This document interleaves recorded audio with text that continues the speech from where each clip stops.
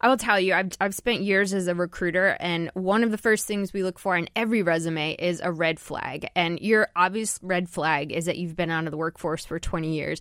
So if you go in applying through these online jobs, yeah, you're going to get weeded out because we're always looking to eliminate, not select. And the brain works very differently when we're trying to do that. So you're going to get eliminated as an easy out.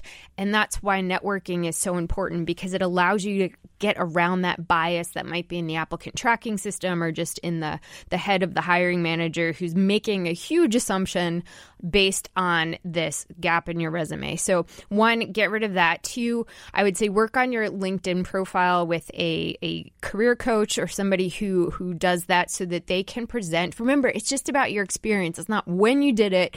It's about what you offer to the workplace. And so we get all tied down into when we work there, what firm it was. But I feel like you can create a really good profile around what you offer as an attorney and make that your profile. So get away from the, dates, years, all of that, and talk about the value you bring. And the last thing I'm going to say is think about gigs, contract work, temp work, because a lot of these jobs open the door to so many other things. And it's such an underutilized way to get back into the workforce. People are like, no, I want a full-time job. I want a long-term job. But this is how they start. And this is why so many jobs don't get advertised, because you fill in for somebody temporarily while they're on maternity leave or where, they have this major project or busy season.